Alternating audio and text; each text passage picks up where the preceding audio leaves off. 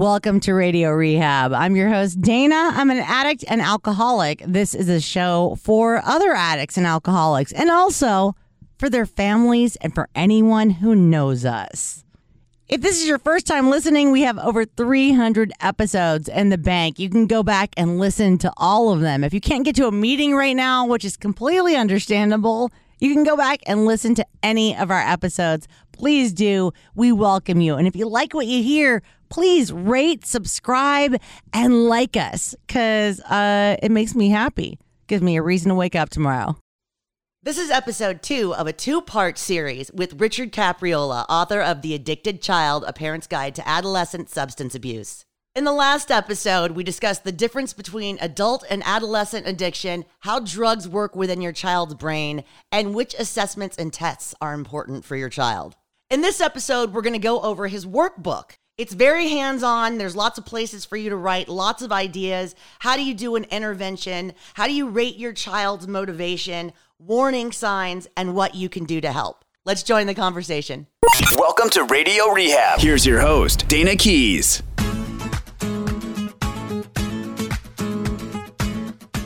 Along with the Addicted Child book, there's also the Addicted Child workbook. And I wanted to talk to you a little bit about that, about some things that I marked off on here that I thought were interesting. Under the part that it says rating your child's motivation, can you speak on that a little bit? Yes, when we look at motivation, it comes in different stages. People are at different periods of motivation. Most of the adolescents that I dealt with were in what we call the pre-contemplation stage. That's denial. You know, it's not a problem. I don't know what you're talking about. It's no big deal. Why are you talking to me about this? That's denial. A lot of adults are in the denial phase too. Oh, yeah. The next step is contemplation. Okay, that's basically, I recognize there's a problem. I don't know what I want to do about it. Maybe I want to quit. Maybe I don't want to quit. I'll give it some thought. And my point is that when you see an adolescent move from the pre-contemplation to the contemplation stage, that is a huge move. I've had young men and women come in that were clearly in the pre-contemplation stage, total denial. But by the time they left, they had at least moved to the contemplation stage, which said, I recognize that this is a problem. I see the pros, I see the cons, and I'm willing to keep an open mind on moving forward. So most adolescents, I think, by the time they get to treatment or even into the assessment phase, they're going to be in the denial pre-contemplation stage. They don't want to change. And then after that, though, they're ready to say maybe.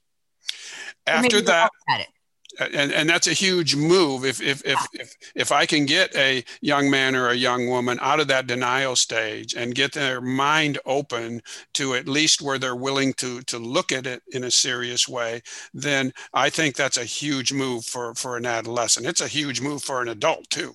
But it is the beginning of moving in a direction that ultimately may very well lead to their sobriety. Excellent. And I also want to talk about, there's a part in the workbook called process disorders. And one thing we haven't discussed yet is kids' addiction to their cell phone and to video games. And I'm wondering where that comes in this whole process. Well, there are process addictions and there are chemical addictions. The chemical addictions are the alcohol and drugs. The process addictions tend to be more behavioral type of an addictions, but they have the same characteristics. They can become compulsive. They can have withdrawal symptoms. So the kinds of things that I saw when it came to adolescence was self-injury.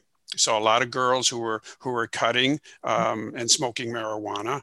I saw some that had an eating disorder that often accompanies alcohol or drug use. And then there's video gaming, there's cell phone use. All of these are behavioral characteristics. And they will stimulate the brain in the same way an alcohol or drug will. And by that, I mean they will get a rush of dopamine, the pleasure chemical in the brain. You can have an adolescent and you hear the little ding on a cell phone, meaning a text message is coming through. And it's like, whoa, wow, this is great. They get that pleasurable feeling, the same pleasurable feeling on the chemical side that an adolescent will get when they have a drink or they smoke marijuana. Same thing when the cell phone goes off. So these process addictions often accompany a chemical addiction. Like I said, I had young girls who were smoking a boatload of marijuana and also self-injuring. So the important thing is, if as a parent you suspect one of these process disorders are going on, you need to have that assessed, as well as the chemical, alcohol, and drug problem as well. You need to assess and treat both. Do you feel like there's like any of the process disorders go specifically with certain drugs? Like you talked about marijuana and cutting. I'm just wondering about the amount of kids who use Ritalin and Adderall, because I know when they stop, they get hungry and tired and they're going to gain weight. And I mean, when I did speed in high school, like I still had baby fat on me. It came off right away. It was very obvious. I had to wear huge clothes. Like, is there anything specifically that ties eating disorders to like Adderall and Ritalin that you've noticed? Most of the girls that I treated who were using marijuana or self-injury. I did not see very many that were using a Ritalin or an Adderall. I think that's out there. I think it can accompany some of these process disorders. The other thing is, I think we underestimate the number of males who may be having a process disorder like cutting or even an eating disorder. I think it's out there. I just think it's a lot further below the surface than what we're seeing with girls. Just about all of the patients that I had who were cutting were young girls. And the same with the eating disorder. They were almost all girls. Yeah, I was in a treatment center that was a 6 to 9 month program, and most of the girls had underlying issues besides, their drug addiction and alcoholism. And it was the guys who got away with it. Like, they were on the girls. Like, you couldn't even go to the bathroom after you ate dinner. Like, they thought everybody had an eating disorder, but they didn't look at the guys. And it turned out one guy there did have an eating disorder, and one of the other guys was cutting himself, and nobody noticed because they were guys. That's right. That's a good example of how sometimes we can just assume that this is a female problem and not a male problem, which gives then the males a little bit more freedom to be able to get away with it. Right. How would you suggest intervening on the process addictions? Like say they're doing that, like you said, they're getting the same dopamine they would get from using actual drugs, but they're obsessing on video games or Twitter or whatever. How would you suggest the parent intervene on that? In the same way they do for the chemical addictions, to get an assessment done, to begin with a conversation, to try and get an understanding of what's going on. I had one young man who was addicted to video games, and his parents, basically came down on him and took away all of his gaming material. Well, what did he do? He went to his brother's room and took his brother's gaming material and just took it and started playing with it. So if you suspect that there's any type of process addiction, I think it's wise to get that assessed. It may be masking, in a way, a chemical addiction that's going on too. So you may uncover both at the same time. Right. There's another part where you list checking your emotions. My question was, is this where, so it's got a list of emotions. This is in the workbook, going from afraid, angry, ashamed, impatient, annoyed, isolated, guilty, regretful, skeptical, all the feelings.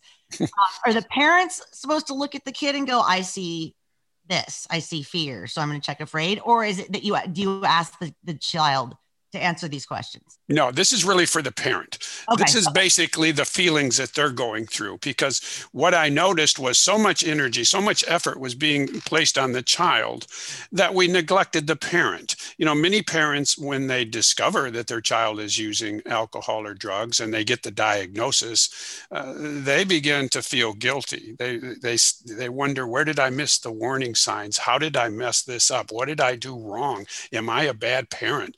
So now now you've got all of these parental feelings welling up in the parent. Not only are they dealing with the child and everything the child's going through, now they have to deal with their own emotions, and they have nowhere to turn. So I put that exercise in the workbook to help parents at least begin to recognize some of the intense feelings that they're going through at the same time. Yes, and I can relate to that. So my dad was also an addict and an alcoholic, but he got clean and sober when I was 10 years old. So I don't have much of a memory of when he was drinking and using. I have more of a memory of him being in AA and being sober and being very open and very honest with me. And I know because of his experience, he felt, I mean, up until the day he died, I think he felt guilty for my addiction, like it was his fault.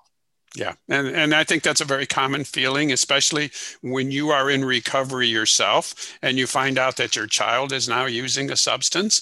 You begin to, I think, not only feel bad, but question, where did I go wrong? What did I do? And then a lot of the parents that I worked with not only had to come to terms with their child using a substance like alcohol or drugs and having a disorder, they had to come to terms with learning that their child has a serious underlying psychological issue that accompanies it. So now they learn, okay, my child has a severe substance use disorder and also has severe depression or severe anxiety, or perhaps an emerging psychiatric disorder like schizophrenia. Oh, yeah. Because that would definitely require medication. I know. I mean, even for like adults who are drinking and using, it's always an underlying issue. It's, rarely because like there is no party anymore. It's rarely because of that. It's usually because of depression or anxiety or, even other mental health issues. Yes. Where would you suggest that people go to get help? Because people are listening to this in all different states. So like, is there like a website or a place where you would suggest people go to get help if they have questions? I would suggest that they begin by reading my book, okay, just to get a basic understanding of what may be going on with their child. And then if they want help on getting an assessment, I think there are several places they can start. They can start with their family physician, who may very well give them some referrals to psychologist or psychiatrist. If they don't have a family physician, they can go to the school counselor and see if they can get some referrals there. They can call the local mental health, the NAMI organization or some other mental health organization to get referrals. The thing is they want to move to the point where they are getting these assessments done. And there's a number of resources out there that can help them make referrals to get these assessments done.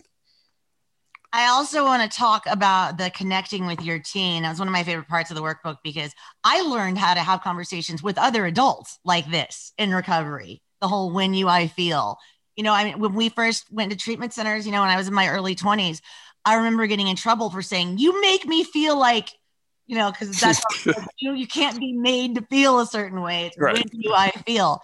And that was so hard that was hard to grasp. Now I do it because it's ingrained in my head. But when you said ask open-ended questions so you could get more than a yes or no answer, how do you do that with a teenager? Because they're all like, sometimes they don't even say no. They just go, and they turn their head, Well, when you ask these closed-in questions, you're going to get a closed-in response. So if you ask the kind of question that sets the child up for a yes or no answer, you're going to get a yes or no answer. Like, are you doing drugs? No. Yeah. Okay. And the parent says, okay, let's go on, because that's what they want to hear. Right. But you give the child an easy answer. What you want to do is ask a question that doesn't, number one, lead to a simple yes or no answer, but rather gets them to open up a little bit more. So that takes practice. You may not be very good at it the first time around, but the more you practice a skill, the better that you get to be able to use it. And that's true for adolescents learning skills too. I knew young girls who were very good at dialectical behavior therapy. They knew all the acronyms, they knew all the things, but they never practiced them. They could teach it. They knew what that well. They knew the skills, they could teach the skills, but they never practiced the skills. And I say to people, consider it to be like a tool chest. The more tools you have in the tool chest, the more likely you're going to be able to have one when you need it. The first one you pick out of the tool chest might not work, but if it's the only tool in your tool chest, you're screwed. So right. The best thing to do is have multiple tools in that tool chest. If the first one doesn't work, you pick up the second. So back to your question, though, I think as a parent, you don't want to use closed-ended type of questions that really prompt the child to say yes or no. You want to have open-ended questions that can lead to a discussion. How did your day go in school? They're going to say, okay. Well, if you just leave it at okay, well, then you want to know, well, tell me a little bit more about why you think it was fine.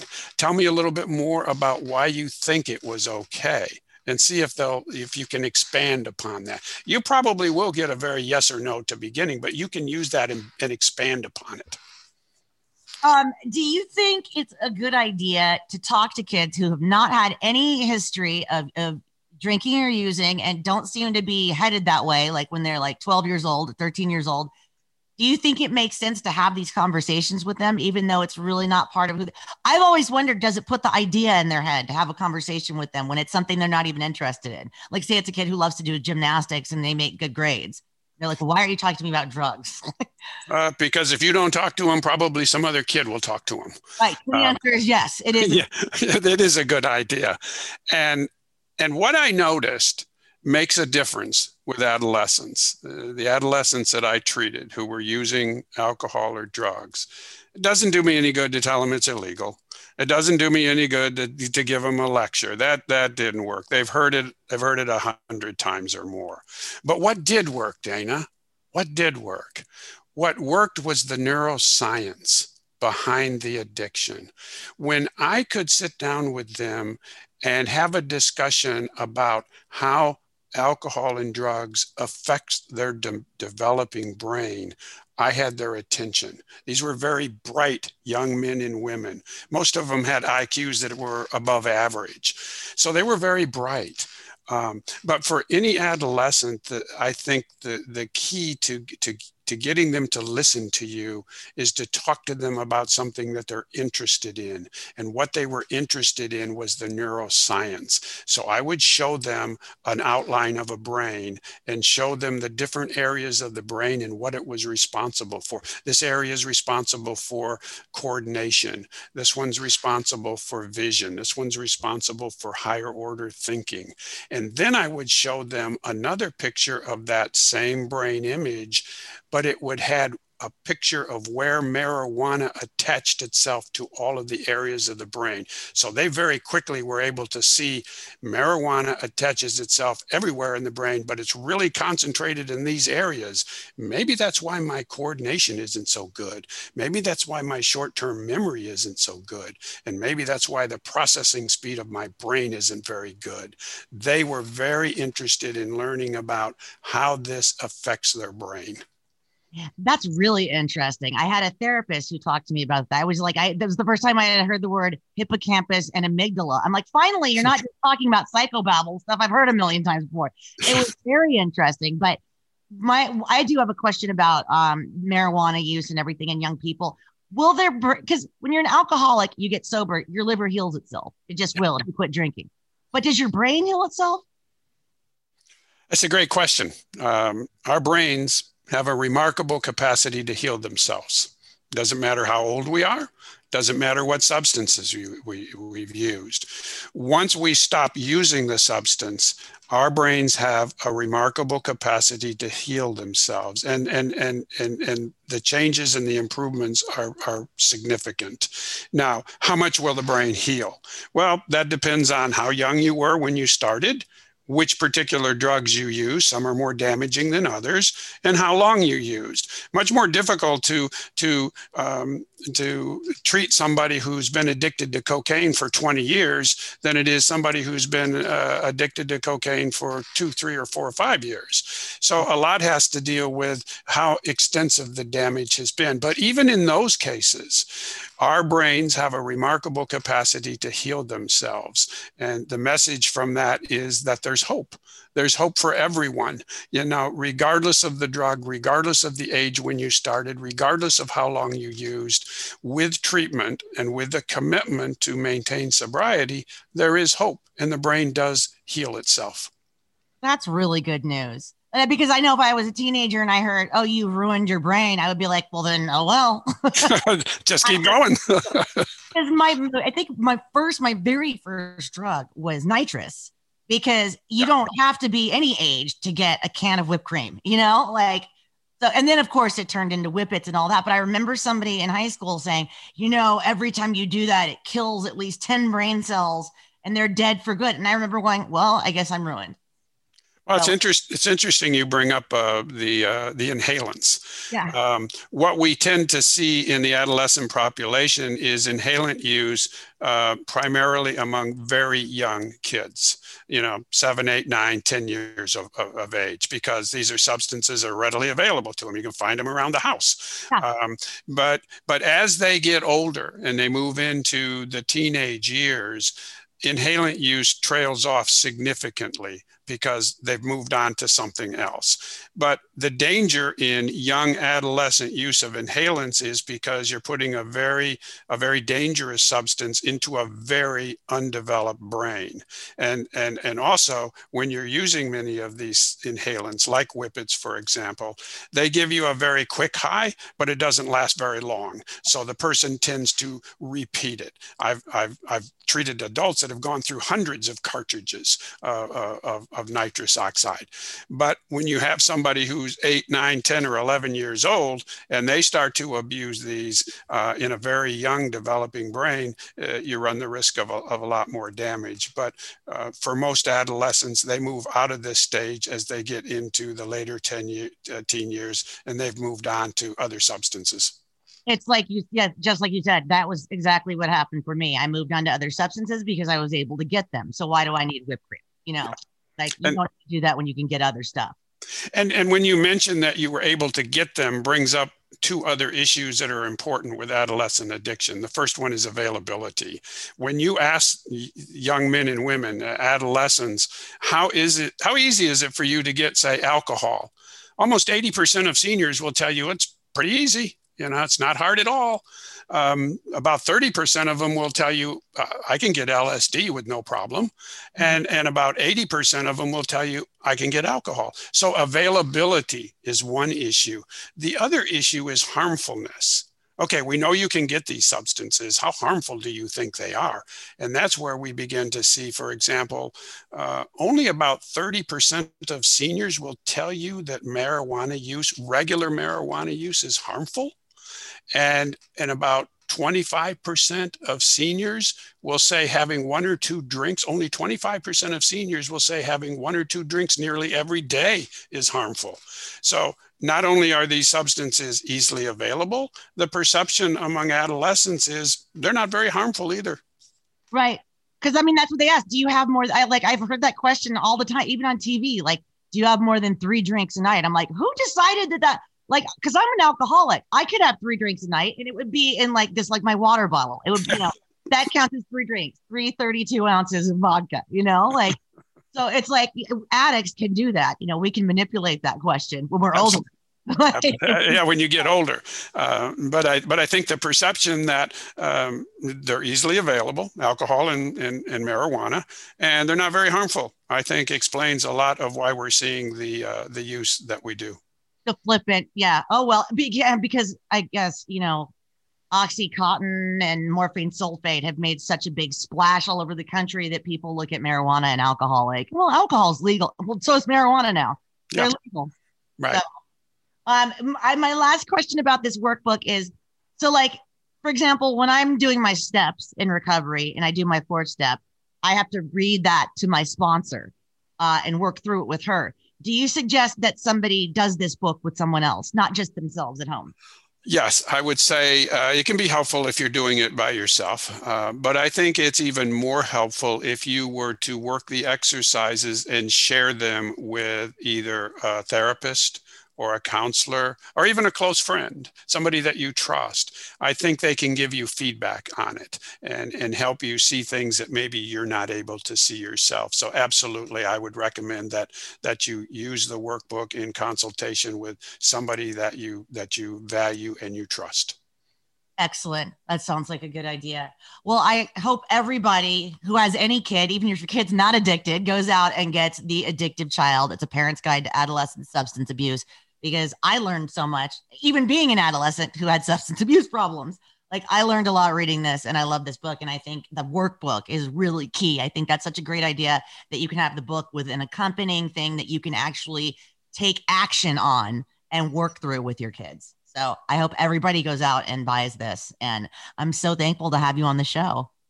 Well, thank you, Dana. I think your contributions and your input made it a much more valuable session. So I want to say that I really appreciate your input. It was very helpful. Thank you. So nice to have you on the show.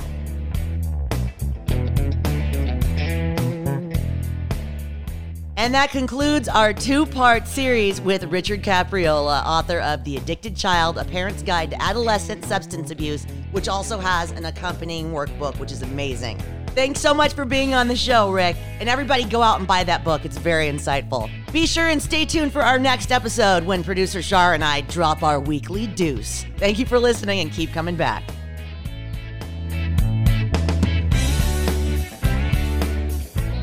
If you want to be on the show or you know anyone who should be on the show, please contact us. The email is radiorehab@gotoproductions.com. That's go-to productions.com. You can also call or text 415-496-9511, even when we're not in studio. And on all the socials, it's at Radio Rehab Dana, Dayna. Thank you for listening. Keep coming back.